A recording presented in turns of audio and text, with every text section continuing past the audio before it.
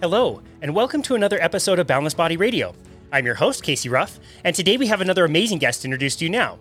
Tony Pascola is a physical education teacher, sport coach, Strong First kettlebell instructor and personal trainer, and carnivore and fasting coach at Rivero, a nutrition coaching company focused on helping people successfully implement a carnivore diet. Tony has had struggles with his weight all his life, as a young kid, as a high school wrestler, and as an adult. Tony had been vegan for 2 years when he realized that the vegan way of eating was not sustainable. That is when he found the ketogenic diet and eventually transitioned to a carnivore diet. He has worked to be a fat-adapted endurance athlete and completed an Ironman in 2021 primarily on a carnivore diet.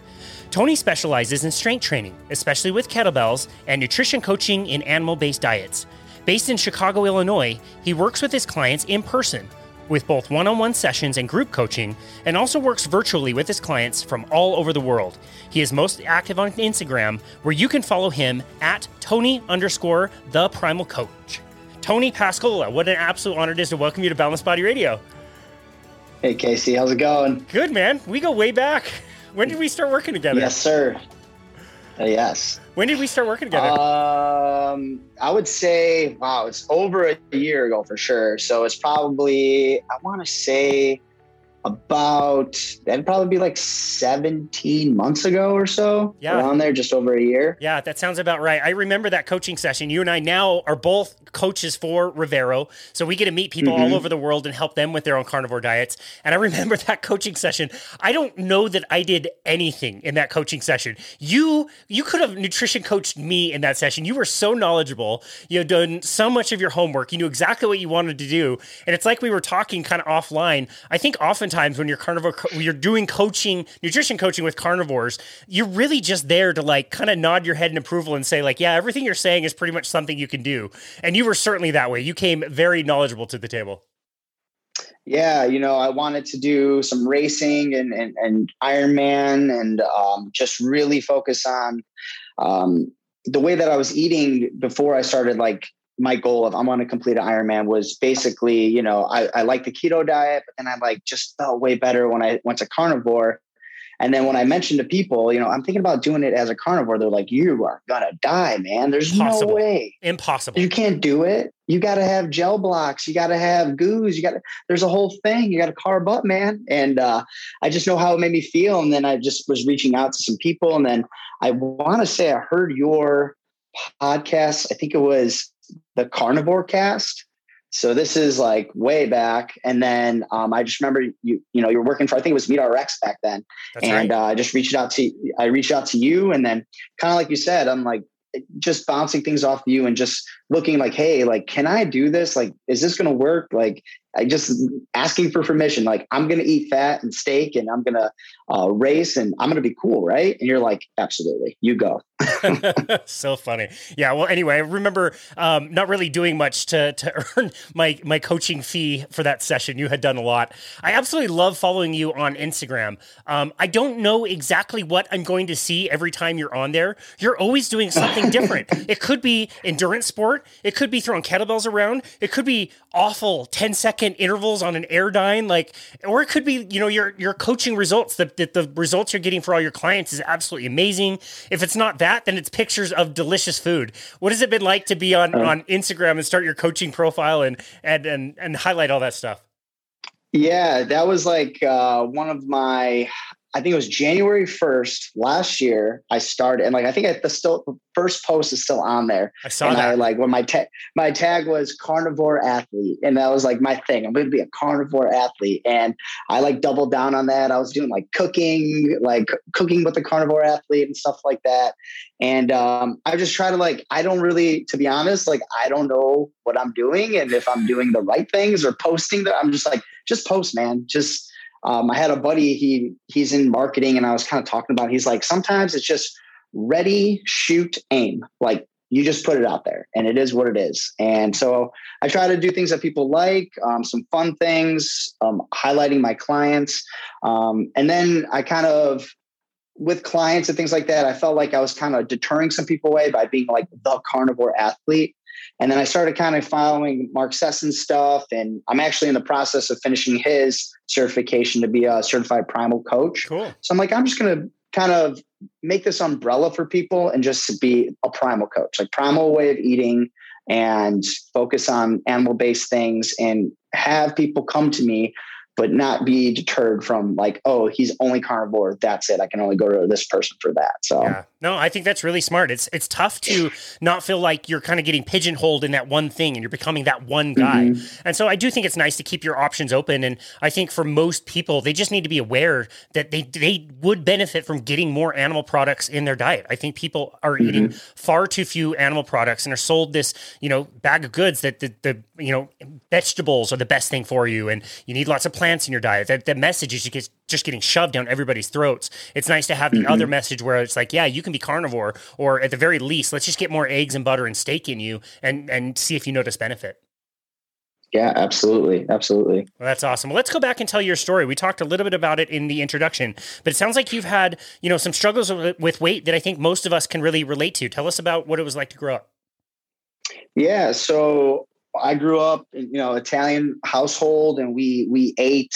I mean, it's pasta, it's breaded chicken, it's meatballs, like just with gravy all over it. And we would eat out a ton. And as a kid, probably like second, third grade, I was just really overweight. And, I just, I got to get the husky size pants for the kids kind of deal. And it was just one of those things where I wanted to make a change, and I didn't really know what to do, because back then there's no YouTube. There's no internet was there, but you didn't have the accessibility that we have now to I can go on Instagram and look up a fitness coach. So I ended up just starting to, I remember I would have my, I don't know if you remember the anti-skip Walkman CD players. Dude. And those are great. And I had the red one, the Sony red Walkman one. I just remember with my wraparound headphones, and I would just go run in the alleys because I was so afraid to run on the street because I thought my friends were going to see me. So I was running through the alleys in nighttime and just trying to work out. So I started by running. There was this place called the Civic Center in Melrose Park where I grew up, and I just would go there and lift weights and not know what I was doing. People would tell me and coach me up, or whoever was there. But I started getting into fitness that way, and I was losing weight and things like that, but everything wasn't sustainable because I just was not eating as much. I was because I thought you had to quote unquote diet. I have to diet. I have to limit my calories. I have to limit what I eat. I remember somebody told me don't eat past 7:00. And I just never ate past 7:00. And then I would skip meals, too many. I would just limit how much butter, how much fat, everything would have to be fat free. And that's the way that I was eating. And I lost weight, but I felt terrible. And then I get into high school, and I was lifting for years, and I was a strong kid and short and stocky. So I can't play basketball. So you're wrestling, I had my football coach, you're going to wrestle for us. So I ended up wrestling, which was one of the best things because I ended up being a wrestling coach later on in life. I love the sport. But the other problem with that is I didn't learn how to manage my weight. So I would yo-yo all the time. And if you know anything about wrestlers, we'll eat a ton and gorge ourselves because we know we'll just cut weight later on. Yeah, I was just going to say that's really common in wrestling, right? Yes, 100%. And, things have been better lately, and as I got into coaching, that's one thing that I watch out for. I don't let kids cut tons of weight. I don't think it's healthy. I don't think it's age appropriate. Let them compete at their natural weights, but they feel they want to be a bigger kid. So they shrink down, they cut, they lose a bunch of water weight, and then they weigh in, and then they gorge themselves right after. And that again is not sustainable. And you get into that habit of when I'm off season, I can eat whatever I want because I could just cut it later. I can cut weight later. And for me, all through high school, I literally was just thinking about my weight every day. Every day I'm like, okay, if I eat this, I know I have to run this much. If I eat that, I'm going to have to go work out or wear plastics to sweat out the water weight. And it was just something that stayed with me. and I would just get real heavy because I would gorge myself because I would deprive myself so much of food.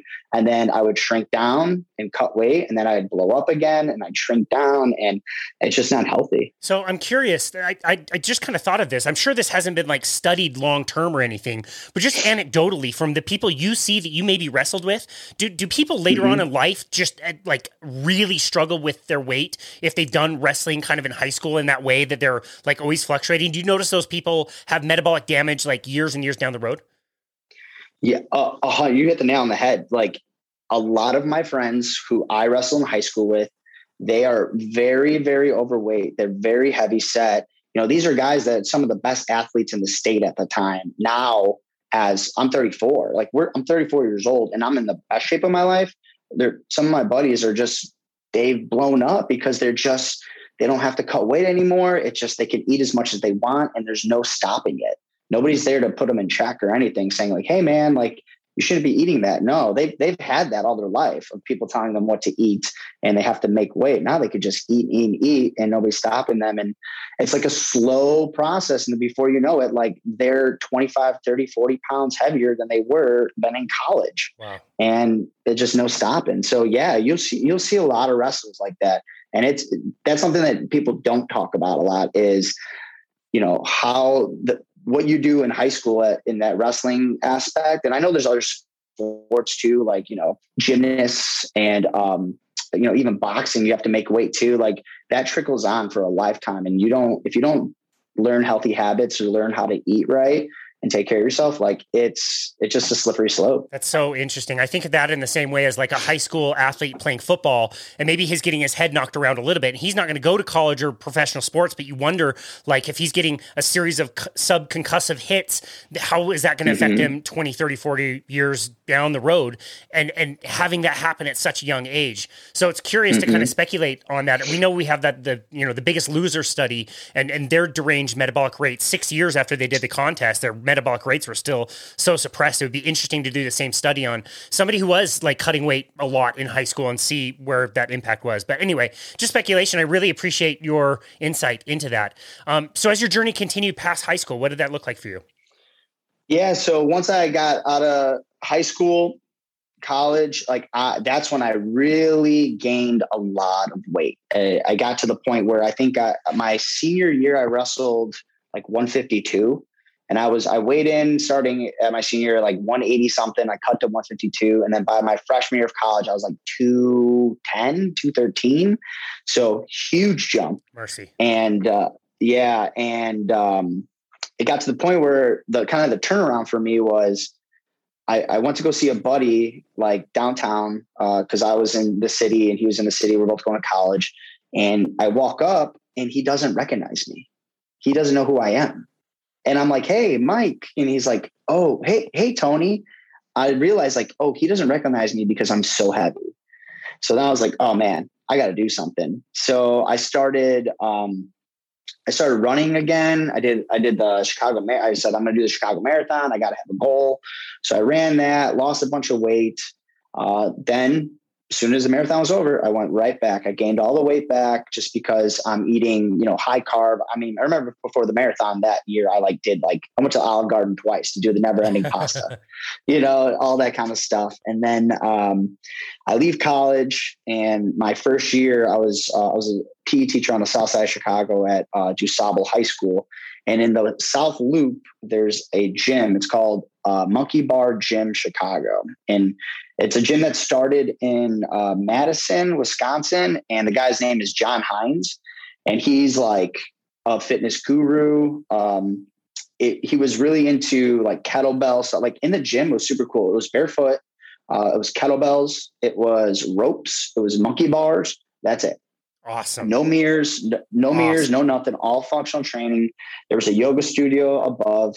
And that's how I actually got introduced to kettlebells, how to swing one, how to press, Turkish get ups, things like that. And I got really in shape. But the one thing that, not to say that it's for them, it's great. Like they pushed a vegan diet, and John Hines is super jacked, super healthy. Like he does like crazy for his age. He's got to be upwards of 50 now or something like that. And he's just so jacked right now. And vegan diet works for him. But for me, I started doing the vegan diet. I was going to this gym and I lost weight. I felt great all at first. And then within about a year into it, I like started losing my hair a little bit. I was getting fatigued. I was eating a ton. Like the amount of food I had to eat to sustain was ridiculous. And then it just turned into me eating like processed tortillas and hummus and seitan and all this stuff because it's vegan. Like everything was like, but everything was fake. It wasn't even real food by the time it was all said and done. So I got off of that, and then you hear keto this, keto that. And I'm like, I got to figure out what this is. So I started kind of doing research online and I just like on Instagram or whatever, and found the keto diet, and I tried that. And I said, okay. And I felt good. I felt really good. My only problem is like, it was just complicated. It was too complicated for me. Like I had to like this many macros, this many carbs. Well, this is a net carb, so it kind of doesn't count. You can cancel it out. You can only have this much of this. And I was like, I'm just going to cut the vegetables out and just eat steak and just see how I feel from there. And then, as I've went through that and I just started having more just animal based like steak, butter, salt, and forget the vegetables. And I made it super simple, super easy, eat till I'm full. That's it. Then I'm done. Wow. And I got into that and I just felt great. My skin felt great. Like my hair wasn't falling out as much. It was looking a little bit thicker and everything was good. And then COVID happened and then we all get locked down. And I just remember being stuck in this little apartment and nothing to do. And I was like, man, this is crazy. I remember do you remember Shaun T Insanity? Yeah, do you remember those? Totally. I was doing Shaun T Insanity every day, working remotely from home. And for me, like that was the worst thing, like being confined in a small space. And just, I like going into work. I like interacting. Like I work with kids, I work with adults. Like I love that interaction. And when they take that away from me, I was like, man, and I was trying to work out as much as I could, but I started gaining a bunch of weight back, as we all did. We're just sitting around most of the day. We're going to, go to the grocery store, and I was getting the, not the animal-based option. I was getting like junk and just sitting around too much. One of my friends, this is funny. One of my friends she hung her bikini up on the fridge and made a sign for herself that said, "You're not hungry, go away." Oh my gosh. That's a great idea. That was good. I should have put a Speedo up or something. Exactly. But yeah, like it was just one of those things where I knew what I was doing. I knew I was eating bad. I knew I was sitting around too much, but at that point it was kind of like a weird situation. You didn't know how long it was going to last. And so then I'm like, I gained weight again, even though I was just doing Insanity. I was walking up and down stairs. I was trying to get out as much as I could. I gained all the weight back. So I was up to like 213-ish again. And it's like, man, I got to do something. So I know my one buddy has kettlebells. So I called him up. I was like, hey man, do you want to bring your kettlebells over to the park and let's just swing kettlebells? Cause he used to go to Monkey Bar too. So he's like, yeah, man, let's go. And he would bring his kettlebells over like 2 24Ks and we would just do clean squat presses with a single 24. Like I used to be able to do way more than that. But after just doing clean squat presses and get ups for 30, 40 minutes, I remember the next 2 days, I was so sore. And I was like, oh my gosh, I am so out of shape. But we just kept literally like 3 or 4 times a week, clean squat press, Turkish get ups, kettlebell swings. I started running again and just doing more of that. And then it got to the point where I was like, man, I'm getting really strong. I'm getting really lean. I'm eating right again. I'm just having just mostly animal based and I feel great. And so that's when I got to the point where I was doing a lot of miles and I was like, I really want to do an Ironman. And that's my goal. And I've always had that goal. I'm like, if I'm ever going to train for one, there's not like everything's like half shut down anyways. I can't do anything. We're staying inside most of the time. I was like, I'm just going to buy a bike trainer, put it in the house, because Chicago's cold in the winter. I was like, I'm going to start training. And then I had the idea of like, do I do this as a carnivore? Like, do I do this on an animal-based diet? And that's when I reached out to you. I just needed the permission. And like, you gave me great advice, talking about the biggest thing is being fat adapted and being able to run on your own body fat, which I didn't really understand the concept until you broke it down for me. But what an amazing thing. Like, we have an abundance of energy and we can use so much, and I don't need a bunch of stuff. It's amazing. Were you ever surprised about like the length of time that you would go into these training sessions where you would maybe did I forget to eat breakfast? Do I need breakfast? Like, I'll look down and like, I don't have a water bottle. I never bring like a water bottle or food, or like, you don't even consider like if somebody wants to go mountain biking at 9 a.m. or 5 p.m., it's just like, yeah, let's go. Like you don't even need to consider it anymore. It's almost shocking when you kind of think back on it. Yeah. Because all the running and everything I did before, I had those blocks, like the little shock blocks or whatever they are. And then all the goos, and, I've had people be like, when I'm on my bike that are real big bikers I go with, like they're drinking, we go for like a 50, 60 mile bike ride. They're having like Coca-Cola. And I'm like, I'm not okay. I don't know why you're having Coca-Cola, but okay. I mean, like, I don't need that. I'm good. My first 100-mile bike ride I ever did, I stopped at the 50-mile mark and I got a coffee because it was cold. And that's the only reason I got it. And like, I didn't eat anything and I was fine. But that distance you can go, and, I think it's a mental hump. Like, you have to get over this mental thing where you're trained to like, oh, you got to keep eating. But you're right. Like, sometimes I won't even have water. I go run outside for 2 hours. It's hot. Come back. I'm fine. I didn't eat anything. I didn't need anything. So I know. Yeah. I know you do like tons of biking and everything. So that's gotta be like, was that like the big game changer for you, is like not having to pack a bunch of stuff? It really was. Like, I stopped racing maybe a decade ago, and I'm literally faster now. Like the places where I kind of like time myself to see, my average speeds or whatever, I'm much faster now than when I was racing. When I pass somebody on the road, like I'm crushing them. I'm not saying that to brag. Like you just feel crazy strong, so much stronger on a fast when you're eating a pure carnivore diet. I don't think there's any other way to explain it. I would love to have you kind of talk about what fat adaptation is, the way you understand it now, and the disadvantage that people have if they aren't fat adapted, why it is a problem to be eating so many of those gels and goos and shot blocks. Oh yeah. So, when you're fat adaptive, like the source of energy you have on your body, it's virtually limitless. Like, there's no way you're going to run out.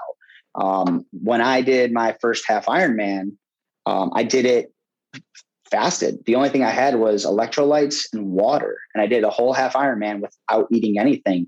And I can take my body fat, run off of it as energy. Whereas if I'm like a carb or sugar burner, like you can only store so much energy at a time.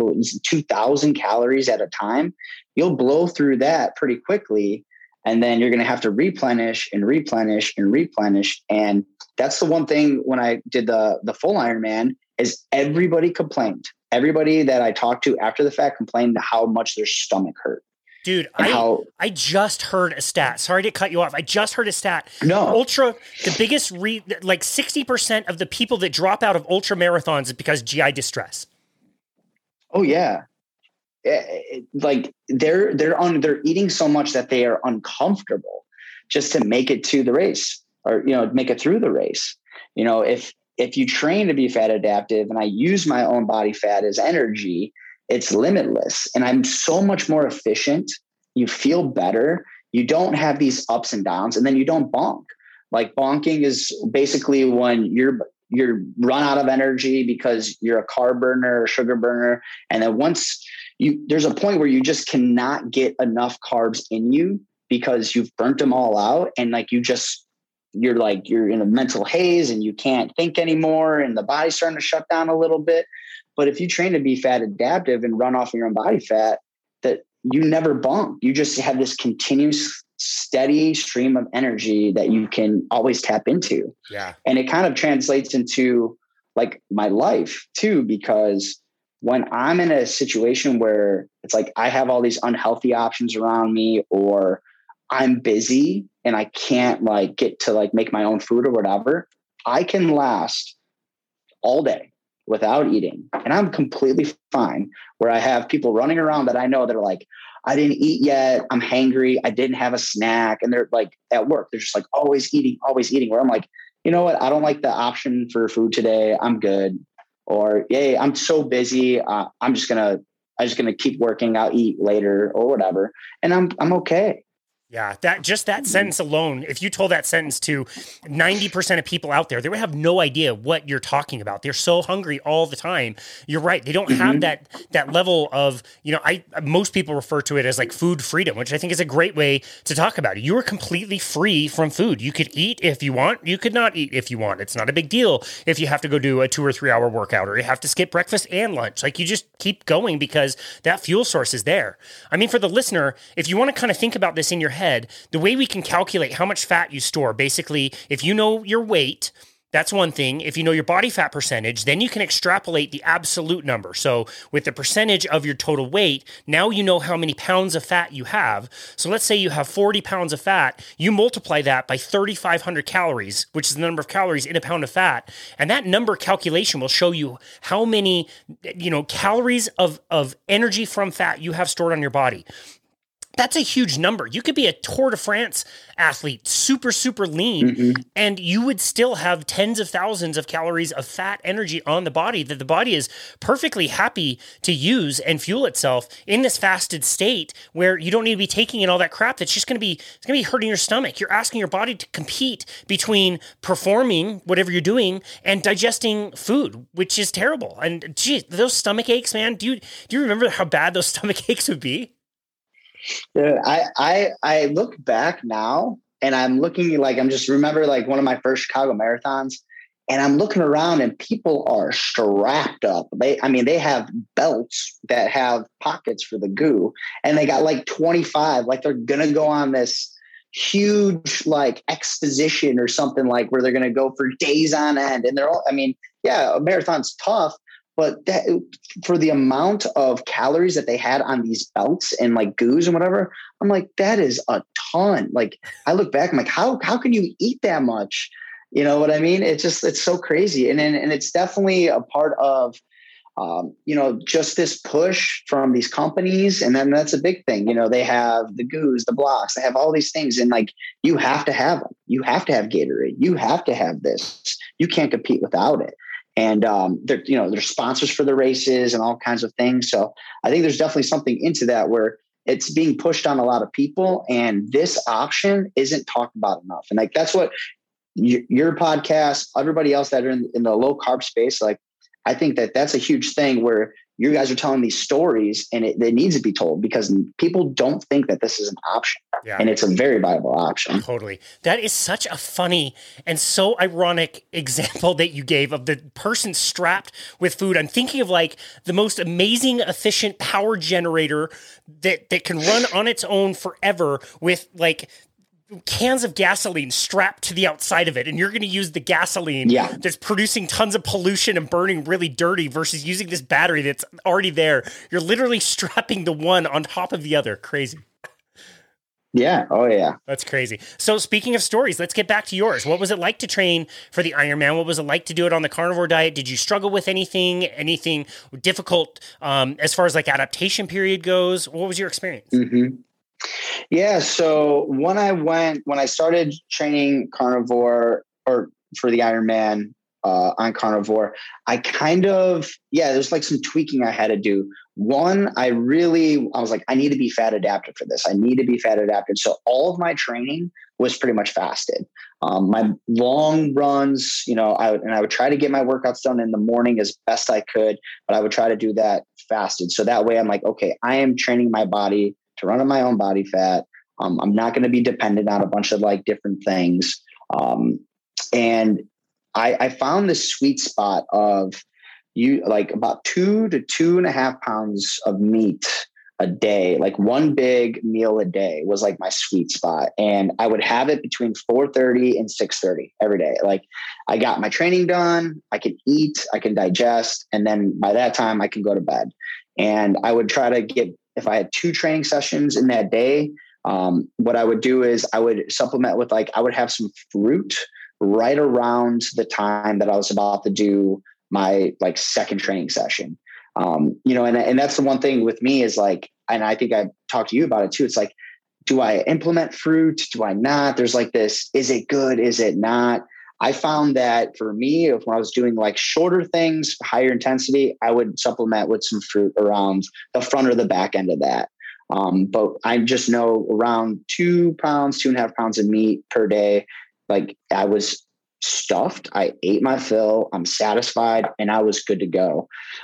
It's really honestly a mental hump that I had to get over. It's just like doing these long, 50-mile bike rides, 60-mile bike rides and not eating where you're so programmed to do it.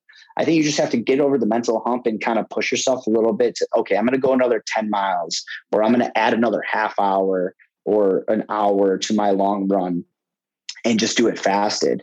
And my body just took care of itself. It just knew what to do, which is even the crazier part. Like I felt like I was doing the right thing and I knew exactly what to do. With fat, I was adding some butter here and there. I think the general rule for me was like, if like my energy was low, I would add a little bit more fat.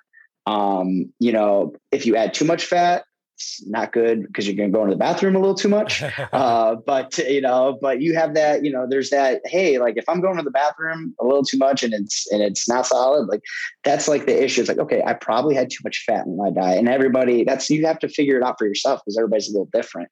So I would say like maybe a couple little, maybe 2-3 tablespoons of butter with my steak, or I do sometimes do grass fed. If I do that, I'm definitely adding more butter because it doesn't have enough fat in it. But if I just do regular 80-20 ground beef, just a little bit of butter on top of that is good, with a ribeye or something like that.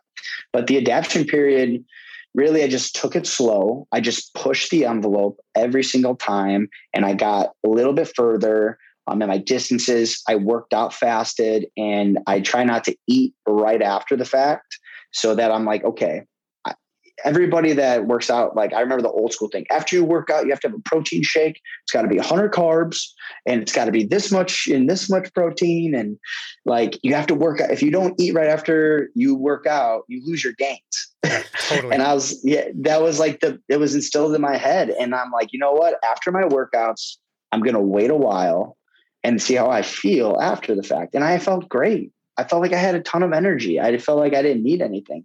So that kind of just gave me the signal like, yeah, my body's taking care of itself and knows what to do. It's using its best resource. And I'm running on all cylinders and everything is good to go. So I would just say it was more of a mental thing. Like the body, it just knows what to do. I feel like that's how it's supposed to run. I felt great. I just got over that mental hump of you don't need a bunch of food to, get through these races. It's just training and just making sure like, hey, yeah, I'm going to have my meals. I'm going to eat when I want to eat if I'm hungry. And then when I'm full, I'm full.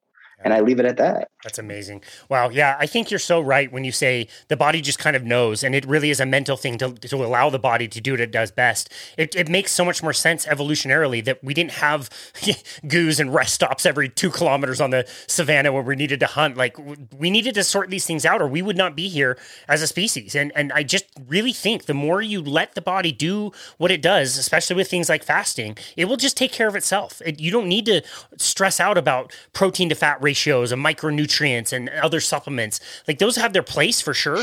But for the most part, you can just kind of be fine eating once a day, eating enough meat. Like that's all you can focus on. You can use your energy to go worry about something else. It just kind of sorts itself out. It's really, really cool. I love that.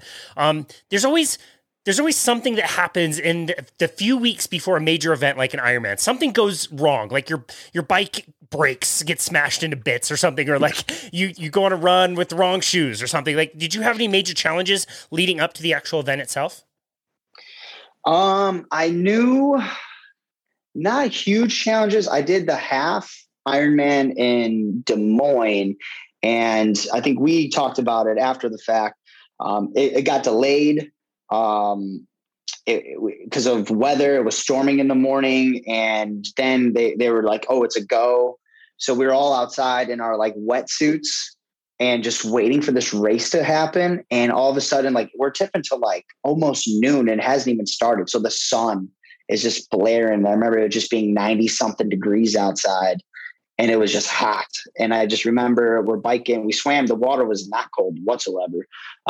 We swam, we biked, whatever. I remember just at the half Ironman, my legs, like I 100% had heat cramps. And it just like, I just did not get enough salt. And like when I thought I was putting enough in my body, I definitely was not. And I was just sweating out so much that the last 3 miles were so tough. I mean, that half marathon was harder than the full. Wow. Just based off of the heat and the heat cramps. So I really went into the full marathon or full Ironman with, I had LMNT, which I love. I think to me, it's got potassium, magnesium in it. It's got the sodium that I need. So I had everything filled up. I had extras in my bag just in case it got too hot in Arizona. And then I had a couple of UCANs, some of the gel or the strawberry vanilla UCANs. That's like the slow releasing carbohydrate. And I had one pack of fat bombs, which is like a macadamia nut thing on my bike. And I really didn't eat too much. I had those as spares. I ate the 2 UCANs. I didn't even eat all the fat bomb. And I just made sure that my salt intake was high enough and I was getting enough water. And that made the whole difference of like getting the salt in, and where salt is completely demonized, everywhere you look in the diet world, or nutrition world, but I needed it. I needed more than I thought I did. And I was very surprised. But once I made that little change, like my training was great, and the full Ironman, I did well. So that's amazing. How tired or sore were you after the race itself? Like that's one thing we kind of skipped over with the training is like, we talk about how much stronger you get, how much better your endurance gets. People don't mention how crazy better your recovery gets. You could kill yourself on a super hard workout and wake up the next day and be like, wow, I'm actually kind of just fine. Like I could go do that again if I had to. Tell us about the recovery afterwards. Yeah. I felt fine. Honestly, like the only issue I had, I was a little sore in the hamstrings because the biking was just, I got crushed by the bike. That's what I did probably the worst time. I know you like biking. I'm not a fan. That is my worst event by far, but just the hamstrings were a little sore. I just had to do a little stretching, a little bit of mobility the next day. And I was fine. My recovery is super fast. As I train too, like I'm getting stronger. I feel stronger, but you're right. Like I can jump into another workout the next day, without being sore and feel fine. So my recovery for sure. And also my joints, I am getting I'm not super old yet, but I'm getting a little bit older where I feel like I have better joints, like better knees than I did when I was in high school. Amazing. I just feel better. Yeah. But yeah, there's something to that. There's something to the recovery thing. That's awesome. What kind of bike were you on? Were you on a triathlon specific bike, or was it like a modified road bike? I was on a P2 Cervelo. Yeah. Okay. It was cool. It was great. However, I don't know if I even told you this. It got shipped back to Chicago. I was using Tribach Transport, and they shipped my bike back. Super convenient. But I go to pick up my bike at the bike shop. It's closed. I'm like, why is this bike shop closed? And I go back, it's closed again. I like email them. I'm like, hey, you guys been closed. I'm trying to pick up my bike. They're like, oh yeah, somebody broke into our bike store and stole your bike. What? No. Yeah. Chicago, baby. Wow. Did they replace it? Yeah, they gave me, what was, whatever the amount would be if I were to like purchase one or anything like that. So it's fine. I actually have a Trek Alpha. That I use. I used it for the half Ironman. Actually, I like it. It's a little road bike. I think that might have been my sign to retire from biking for a little bit. But yeah, that made a huge difference. Where being on my Cervelo and just being in that aero position and just learning to get comfortable in that, because that was honestly one of the biking to me was the biggest hurdle. Like I can swim. I'm not the fastest swimmer, but I can do the distance and not feel crushed. I can run. That's my strength. I can feel fine there. But the biking was the one thing that I really had to get over the hump of. And also in Chicago in the wintertime, I'm on my trainer and I'm not, on the road a lot, and we don't have tons of hills out here. You got to go all the way north to the, northern suburbs or west suburbs to find some hills that are like kind of gnarly. Whereas I went in Arizona, there's just one hill that I thought it never was going to stop. It's like it just kept going, and it's just going and going and going. But yeah, I was on the P2, the Cervelo. I love that bike, but cool. Yeah, that's why I asked. That's why I asked the question. I actually used to sell Cervelo P2s, which is a triathlon specific bike. That's why your hamstrings hurt, dude. That position that they put you in, the arrow that you talked about, is so aggressive. The most pain I think I've ever been in my life was after doing a very aggressive team time trial. We had 5 people kind of working together for 50 miles in that position. I thought I was going to die. Like getting off that bike, there was no position that felt comfortable to me. Everything hurt. It was awful. Yeah. And plus if people have never been in aero before, like there's no brakes. And so it's very scary when you first like learn how to do it. And then like just the shifting and everything, just getting that down.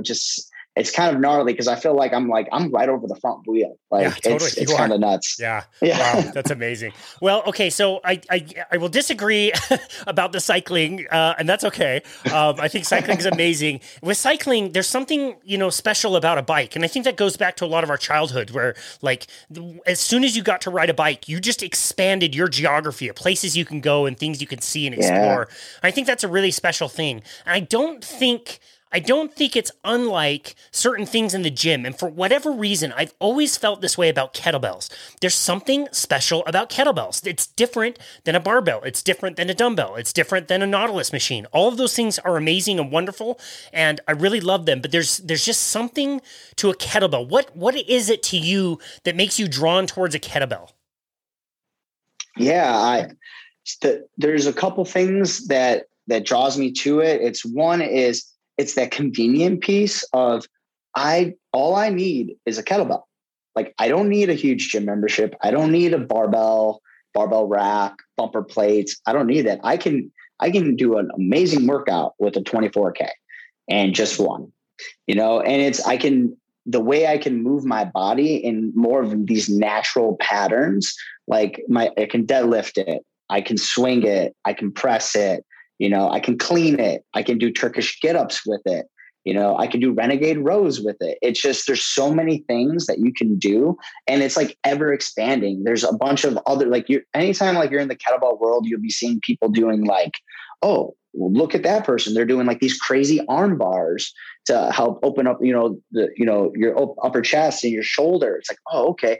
Different squat things. You could do a kettlebell squat pry where you bring the kettlebell out in front of you and you can sit more and get more mobility. So it's a mobility tool. It's cardio, it's strength, and it just, I can have that one bell.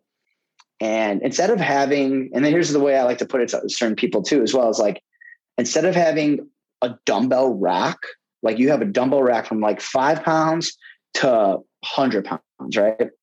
Whereas in kettlebells, like you only need a few different types if you really want to get into kettlebell training, and you can just really mess with the tempo, the rep scheme, timing, and I can grow stronger. I can get more cardiovascular endurance just by messing with those things. And I don't have to buy more stuff. That's right. Like, cause I'm using that, everybody has like 25, 30 different dumbbells in their, gym or whatever it is. And it's just like, I don't need all that. I just need this little square. Give me a couple different bells. I'm good to go. And I can get a complete workout. I can get my clients a complete workout. If they're at home or they're traveling, if all they need is a bell and they can find someplace that has a bell on the road, that's all they need. And we can have a whole full workout. Yeah. No, that's amazing. I just looked back at the pandemic and you called your buddy and it's like, hey, can you load up your car with a bunch of like curl bars? Like, no, like kettlebell is the way to go. Kettlebell in a park. What an awesome way to work out. One way that we were told in my certification to help people understand kind of the simplicity and like you were saying, the minimalist kind of approach to kettlebells is like, we're going to do this 6 to 8 week training block. And I'm only going to have you buy one bell. Maybe it's a, 12 kilo. And we're going to do this block. We're going to do the whole 6-8 weeks. And at the end of this block, your reward is you get to go to the store and now go buy your 16 kilo or your 18 kilo. And so slowly over time, you're building up a little bit of a library and adding more. And you can even rerun the same block with just a slightly heavier kettlebell and get more results. It's really amazing. Yeah. Oh, yeah. My certification was a little bit different than yours. Strong First, I was kind of telling you offline, Strong First to me is one of these like really premier type of certifications where I know if somebody has Strong First, I know they're going to be an elite trainer. Can you tell us what their certification process is like and how Strong First even got started? Yeah. So I got a Strong First level 1 kettlebell instructor certification. They've expanded over the years they have now a barbell. There's a kettlebell level 2. They also have a body weight one. And so this guy Pavel was with Russian, with the RKC, Russian kettlebell certification. And it was like a group of people, and I don't know, it was like a band broke up kind of deal. And he went his own way, and he started Strong First. And it's to become a Strong First instructor, you have to do certain things. So it's by like your weight and gender, and like, okay, if you weigh this much, you have to be able to squat this size bell. You're going to have to do a snatch test. You're going to have to be able to press, be able to swing, things like that. So for me, I was, I think at the time when I did my survey, I was like 185. So that means that I had to do a show that I can double front squat, 2 24Ks. I can swing a 24K. I have to, they teach you how to do Turkish get ups. You have to do those properly. And then there's this whole like check off thing. Like they're making sure that you do everything correctly. At the end of that, you have to do a snatch test. So you have 5 minutes to do 50 kettlebell snatches. And I had to do it with a 24K. You could put the bell down if you want or whatever. You can mix and match. I can do 40 on one arm and 10 on the other. I just want to cut in here for a brief correction. I got this message from Tony after we recorded the episode. I'm going to play it now. Hey, Casey, this is Tony. Just wanted to thank you for sending over the podcast audio. I gave it a listen, and I actually have an error on there that I wanted to correct. I made a little bit of a goof. I was talking about the Strong First snatch test, and I kept saying 50 snatches in 5 minutes because typically we do 50 on each arm. It's 100 snatches. So I didn't want to undersell or underplay the Strong First certification, but it's 100 snatches in 5 minutes, not 50. But I don't know if you could throw that in there, edit it. I just wanted to make sure that I made that correction. So, but thanks again for hosting, and talk to you soon, brother. So there you go. If there was any doubt that Strong First was pretty legit, it's actually 100 kettlebell snatches in 5 minutes, like you said. That is a lot. If you've ever done one kettlebell snatch, you know how difficult of a move that is. So anyway, let's get back to the episode. However you need to do it, but you got to get 50 and you have 5 minutes to do it. And it sucks. It is very hard. Kettlebell snatch is like the hardest thing you can do. Yeah, I would say it's super technical. In terms of once swings and get ups are probably like some of the best stuff, right? A swing and a get up, great. The snatch is a little different. The bell path of a snatch versus a kettlebell swing. If you learn the swing, it's that bell's coming out and away from you. A lot of people that do the kettlebell snatch and they think it's a swing and then the bell crashes on their wrist. And, that's why a lot of people don't like it because it hurts the wrist. Well, you have to change your positioning a little bit. The bell path moves up and, lots of hips, different hip hinge than an actual swing. So in order to do that, it takes a lot to train for a snatch test. There's people that they train a long time. They get to we go to Rosemont out here. It's just in the western suburb of Chicago. And it's this big, we call it the Dome. It's this huge dome you go into, and people go to the Dome and they train for months and they don't get their snatch test. One of my partners that I worked with got to 96, didn't test. He failed the test, did everything else. They give you time after the fact. I forget how many days you have, but you have to show a video of you doing the snatch test with a timer. And if you can get 50 in the 5 minutes, then they'll issue you your certificate. But yeah, it's very technical. It's demanding on, you know, your grip strength, your cardiovascular endurance, your muscular endurance. It's a grind. Wow. It's definitely a grind. Wow. But they're very particular on, you know, the coaching cues. They're very particular on the way that they teach these standards. You know, it's something it's almost its own like kettlebell thing. Like if you know somebody who's strong first, you speak the same language. Yeah. It's that common language that you guys can talk about. I work at this gym in Chicago called Spindle Fitness, and all the trainers are strong first instructors. So when we talk in the gym and when we talk about our clients and we program, it's all common language. And that's like the good thing about strong first is if you are talking to one client in a group class, right, and a different instructor is saying something up, like saying something to them, it's the same thing, even though it's coming from two different people. Yeah. And it's that standardization that's really, really nice about strong first. That's really rare in personal training too. I think most people would think you're all personal trainers, you all have certifications, you're all going to say the same things. And that is absolutely not true. We have such different approaches and personalities and things we like and don't like. And so oftentimes I would get approached to like answer questions from other trainers, like, hey, my trainer assigned me this exercise. Can you show me how to do it? And I'd be like, yeah, what's the exercise? And they tell me something and be like, I have never heard of that. I have no idea what that is.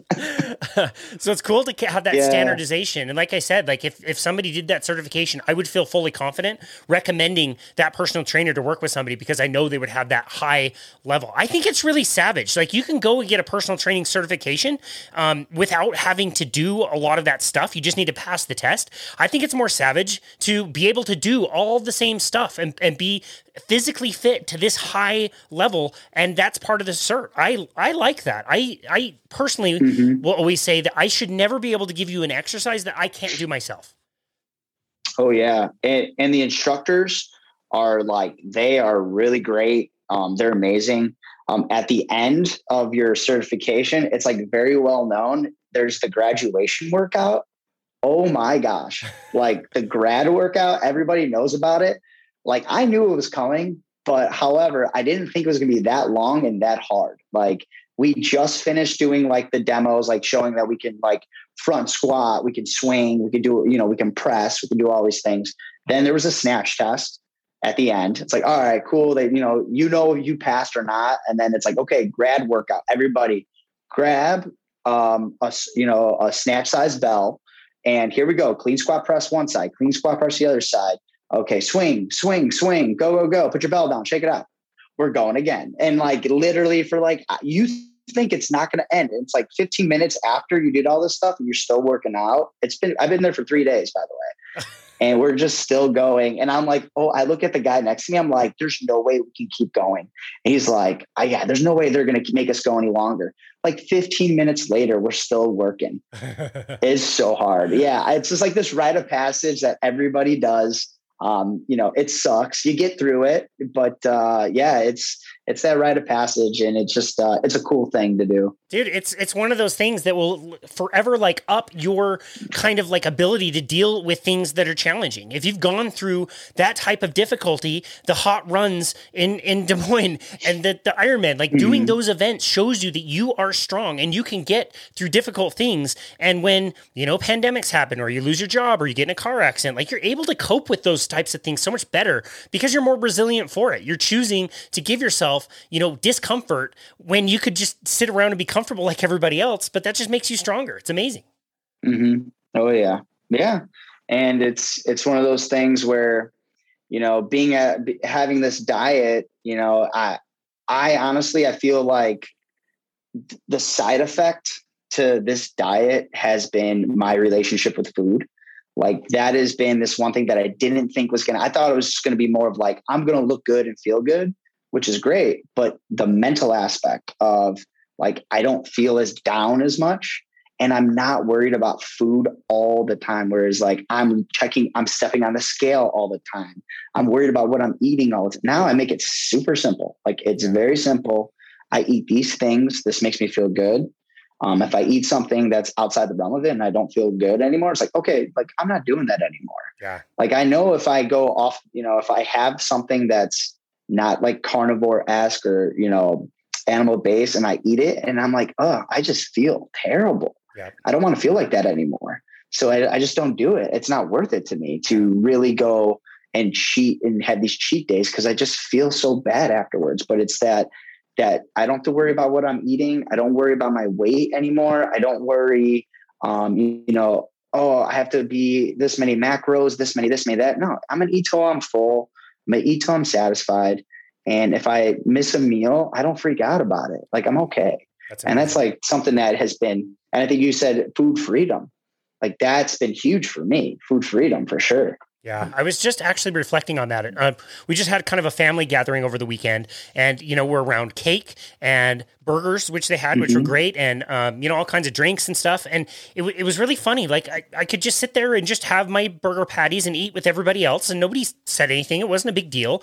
People had cake, and that was like our opportunity to like take pictures of, people together. And first of all, I didn't miss the cake at all because of the same thing that you said. It's just not worth my anxiety going through the roof whenever I have sugar to make me want to eat sugar. The cake was homemade and looked fine, and but that wasn't enough to even entice me anymore. And secondly, there was a thing of like raw spinach for people to make salads, and I almost got this like nauseous feeling when I saw people eating spinach. Like, whoa, it's a really crazy aversion. You realize like how much that flips. Like 10 years ago, I was eating spinach probably 3 meals a day. It was crazy. Yeah. Wow. Oh yeah. And the one weird thing for me is I talked about this. I did a Rivero, kind of like success story thing with them. And one of the key points or main points I was talking about is I've had this problem with, I always say it wrong, pelpharitis in my eyes, where they flare up to like the point where I have to be on this. The doctor was giving me antibiotics to get them to like not be as puffy anymore. There's like these huge flare-ups. I was on amoxicillin or something like that. And I would every time I get a flare-up, I'd have to go on antibiotics. Wow. And I kept having to do it. But that's the one thing I realized is once I stopped eating, I stopped like trying as best I could is like no pepper, no plant food, and just really cut out anything. If it wasn't butter, salt, or meat, I really got strict for a little bit. And my pelpharitis, my eyes went away completely. Amazing. I haven't had a flare up in, it's got to be 2 years now. Wow. And like where it was all the time. I was getting these flare ups in my eyes. So there is something to that. Like there's this healing thing that your body will start doing. And I don't know that, I'm not saying like the ins and outs of like, it's this plant or it's this pepper or it's this, but once I cut it out, I was fine. I didn't have a flare up anymore. So there is something to it for sure. Absolutely. You hear stories like that all the time. And I'm so glad you brought up the Rivero certification. I don't bring this up very much on this podcast, so I'm glad we're talking about it now. Any of the listeners can go over to Rivero.com and hire either one of us for a really very low price to be able to chat with us for a coaching session for 30 minutes. And again, it's not something I really talk about very often, but it's something that I've really enjoyed. I got to meet you through this platform, which was amazing. What has your experience been like through Rivero?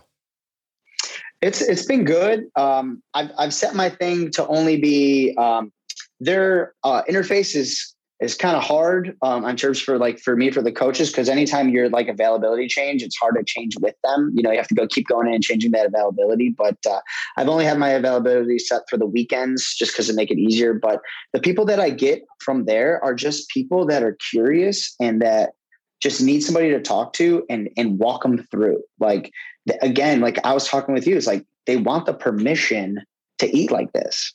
They want to try this out. I need somebody just to bounce ideas off of and talk to. And anybody that I have as a client or anything, I literally, it's like, okay, like, what's your goals? What do you want to accomplish? Like, what's your diet right now? All right. Some people they're like, I want to go cold turkey. I want to go, on this plant-based or this animal-based diet and get rid of plants. Okay, we can do that, but expect these things to happen as you go through. Like, give them the warnings a little bit of like, you expect certain things to happen. Whereas some people that doesn't work. They like, I want to go mainly animal based, but like, I don't want to give up certain things yet. And we can start to wean them down and get those low carbohydrates or less plant foods and things like that. So it's just like talking with people and what works best for them. Like some people going 100% animal based, like that's not their bag, but they know that there are benefits in there and they want to try, to step a couple feet in the water and just see how it is. And then once they feel good, like me, I did keto, I felt good. But then once I eliminated all the plant food, I felt better. Way better. Yeah, that's awesome. No, it's interesting. It's kind of fun on Revero. And again, we do get compensated for coaching people, but it's not a lot. I'll just say that. But the rate that they charge, I don't think is anywhere near where you and I's normal hourly rate would be. It would be far higher. But I consider that, but I also keep my profile there because it's really enjoyable. It's really fun to kind of have conversations with people and meet people from literally all over the world and just answer questions and help them talk it out. And I'll pretty much every session give out my cell phone number and just tell people like, look, like if you have a question, like text me, like call me, like let me know. Let's sort this out together. If you want to do ongoing coaching with me, we can talk about that, and that will be a different price. This is kind of like your introductory price to get a coaching session, but that's why I keep it. I think it's a lot of fun, and it's great to meet people who, this isn't like the vegan club where you're trying to convince people to do carnivore. These are people that really want to do carnivore. They've done a lot of research like you, and it's fun to kind of talk things through. I wonder if you'll feel the same way about this. The biggest thing that I think trips people up the most and they have the most questions around is basically a lot of the theme of what we've been talking about, which is simplicity. Do your clients who you work with on Revero have the hardest time wrapping their minds around the fact that this is going to be this simple? Eat meat, drink water, have some salt, eat what you crave until you're satiated. That's like kind of it. And people are like, well, that sounds amazing, but what about these supplements? What about meal timings? What about this other stuff? And it's like, the listener is so used to complicated, complex, expensive, whatever. When you can have like 1 or 2 carnivore calls, you might be good for the rest of your life if you can grasp that one concept. Would you agree? Oh yeah. I have any clients that I have, I say after 90 days, that's all I spend 90 days. And it's not like we're meeting every night, like for 90 days straight. We're periodically checking in the 90 days. I'll say like, okay, hey, like you're going to have, let's say if I get somebody that is like, oh, gung-ho about carnivore. Okay. All right. Let's figure out what types of, cuts of meat you're going to kind of like. What do you kind of already are accustomed to eating? Get rid of the seasoning. You're going to put salt. You're going to put butter. You're going to eat till you're full. Maybe once you're full, have like 3 more bites. Have a couple more bites. Now you're really full. Now you're good. Right. After they've done that multiple times, it's super simple. And you're right. They are used to like, I need a protein shake. I need this meal. I have to have a small meal in between. But once you get into the habit and then you check in with them, okay, like, how do you feel? How's it going? Do we have to make some tweaks? Like that there's some tweaks, like maybe they need more fat. Maybe they're actually not eating enough protein. Maybe they're not eating the right amount, and we tweak it as we go through. But within 90 days, like you should be good to go. We shouldn't have to have the conversation anymore because you've lived it, you've done it. Like that's the one thing I don't like. Some people have like carnivore cookbooks, like the nose to tail carnivore cookbook thing. To me, that's making it more complicated than it needs to be. Right. I keep it very, very simple. Like, find the cuts of meat, good fatty meats that you like, have good fat, add, an ample amount of salt in your diet, and you should be good, and I don't think it needs to be anything more complicated. That's why I got out of keto. Like keto was, macros, you could have this chocolate bar because it's keto. You could have this ice cream because it's keto. Like there's that whole trap now of all these things. Where it's like, that's not even food, man. Like It's ice cream. It's not food. Totally. Like, and all that stuff. So I think, after, a few sessions, 2-3 times in a month, checking in and just be that person for them. Like you could be that person for them they'll be like, hey, I fell off the wagon. Like I have one of my clients right now. He's like, I fell off the wagon this weekend. It was my son's birthday, whatever. I'm like, okay. And I sent him a picture of somebody riding a horse. I said, this is you tomorrow, Monday, you're back on the horse. Nice. Just little stuff like that. That can change. Like, okay, I got somebody to help me out. I got somebody that is going to hold me accountable, and that, that they're going to tell me if they cheat, they're going to tell me this, but I don't get mad at them. It's like, all right, let's make sure we just get back on track. Consistency is the key. And then once you go off, like we were talking about, if I eat off what I usually eat, I don't feel good. I don't want to eat like that anymore. I don't want to feel like that. So make it simple. Yeah. Make it simple. And I think me and you are the kind of people, like, just being that person that's there for them. Yeah. Like, totally. It's a terrible business model. We don't have a lot of recurring business if people are getting better and don't need us for more than like 1 or 2 sessions.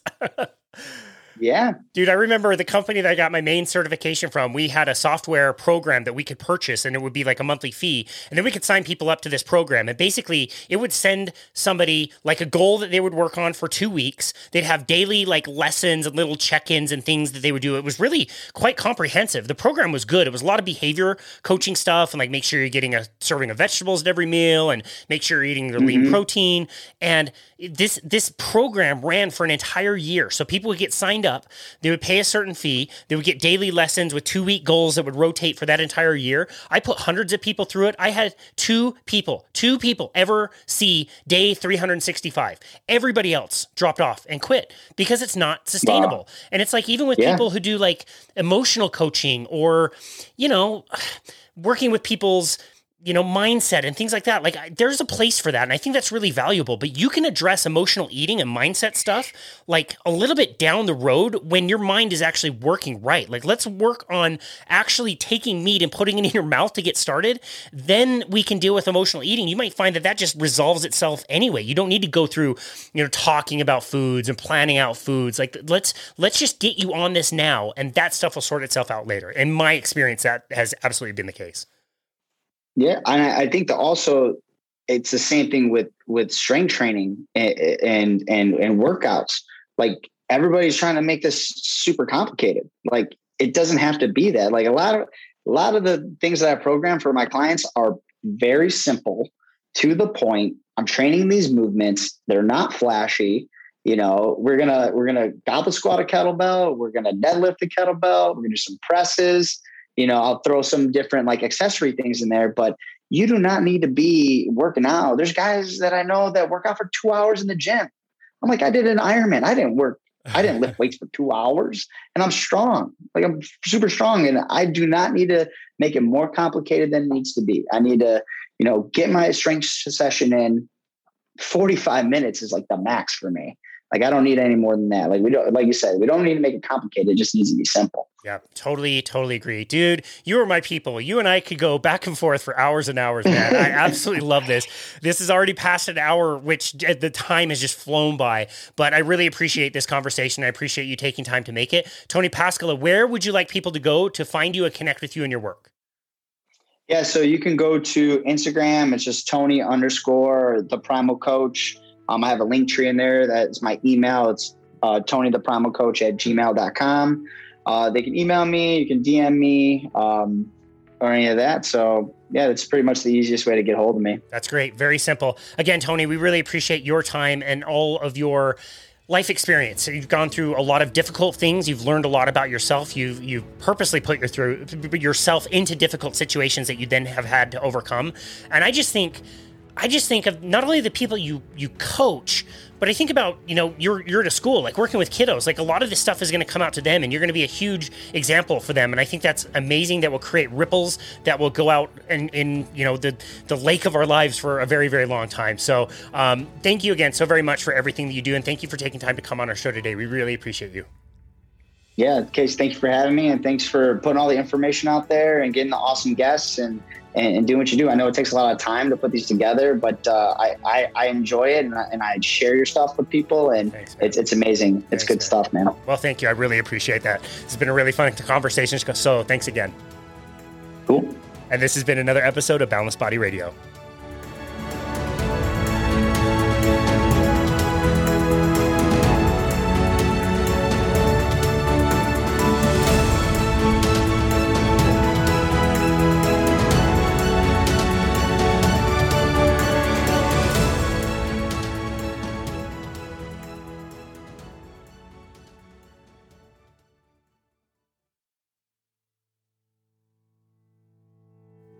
As always, thank you so very much for listening to and supporting Boundless Body Radio. It has been such a joy to go on this journey now that it's been 2 years of doing these episodes and all the amazing conversations that we've had with thought leaders, and to be able to share this message around the world with literally hundreds of thousands of people has been so amazing.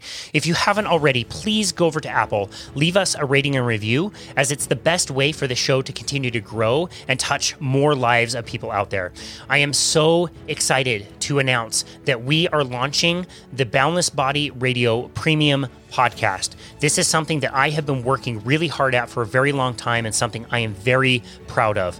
Now that we have done over 300 episodes, our content can be a little bit overwhelming if you really want to learn about one particular topic and really zero in on that topic.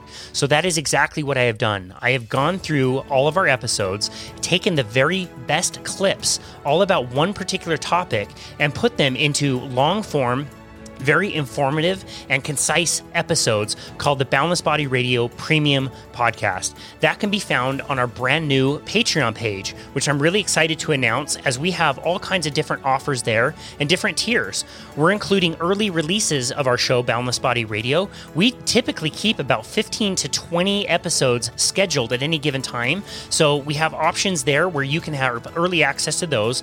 We're also offering group and one-on-one coaching, and also access to these premium podcast episodes, the Boundless Body Radio Premium Podcast. We have 3 that are launching right now, and I will be making a new one every other week, and we believe that we are providing these for a very, very high value. So please check us out on Patreon, check the link in the notes to be able to get there, and thank you, as always, for listening to Boundless Body Radio.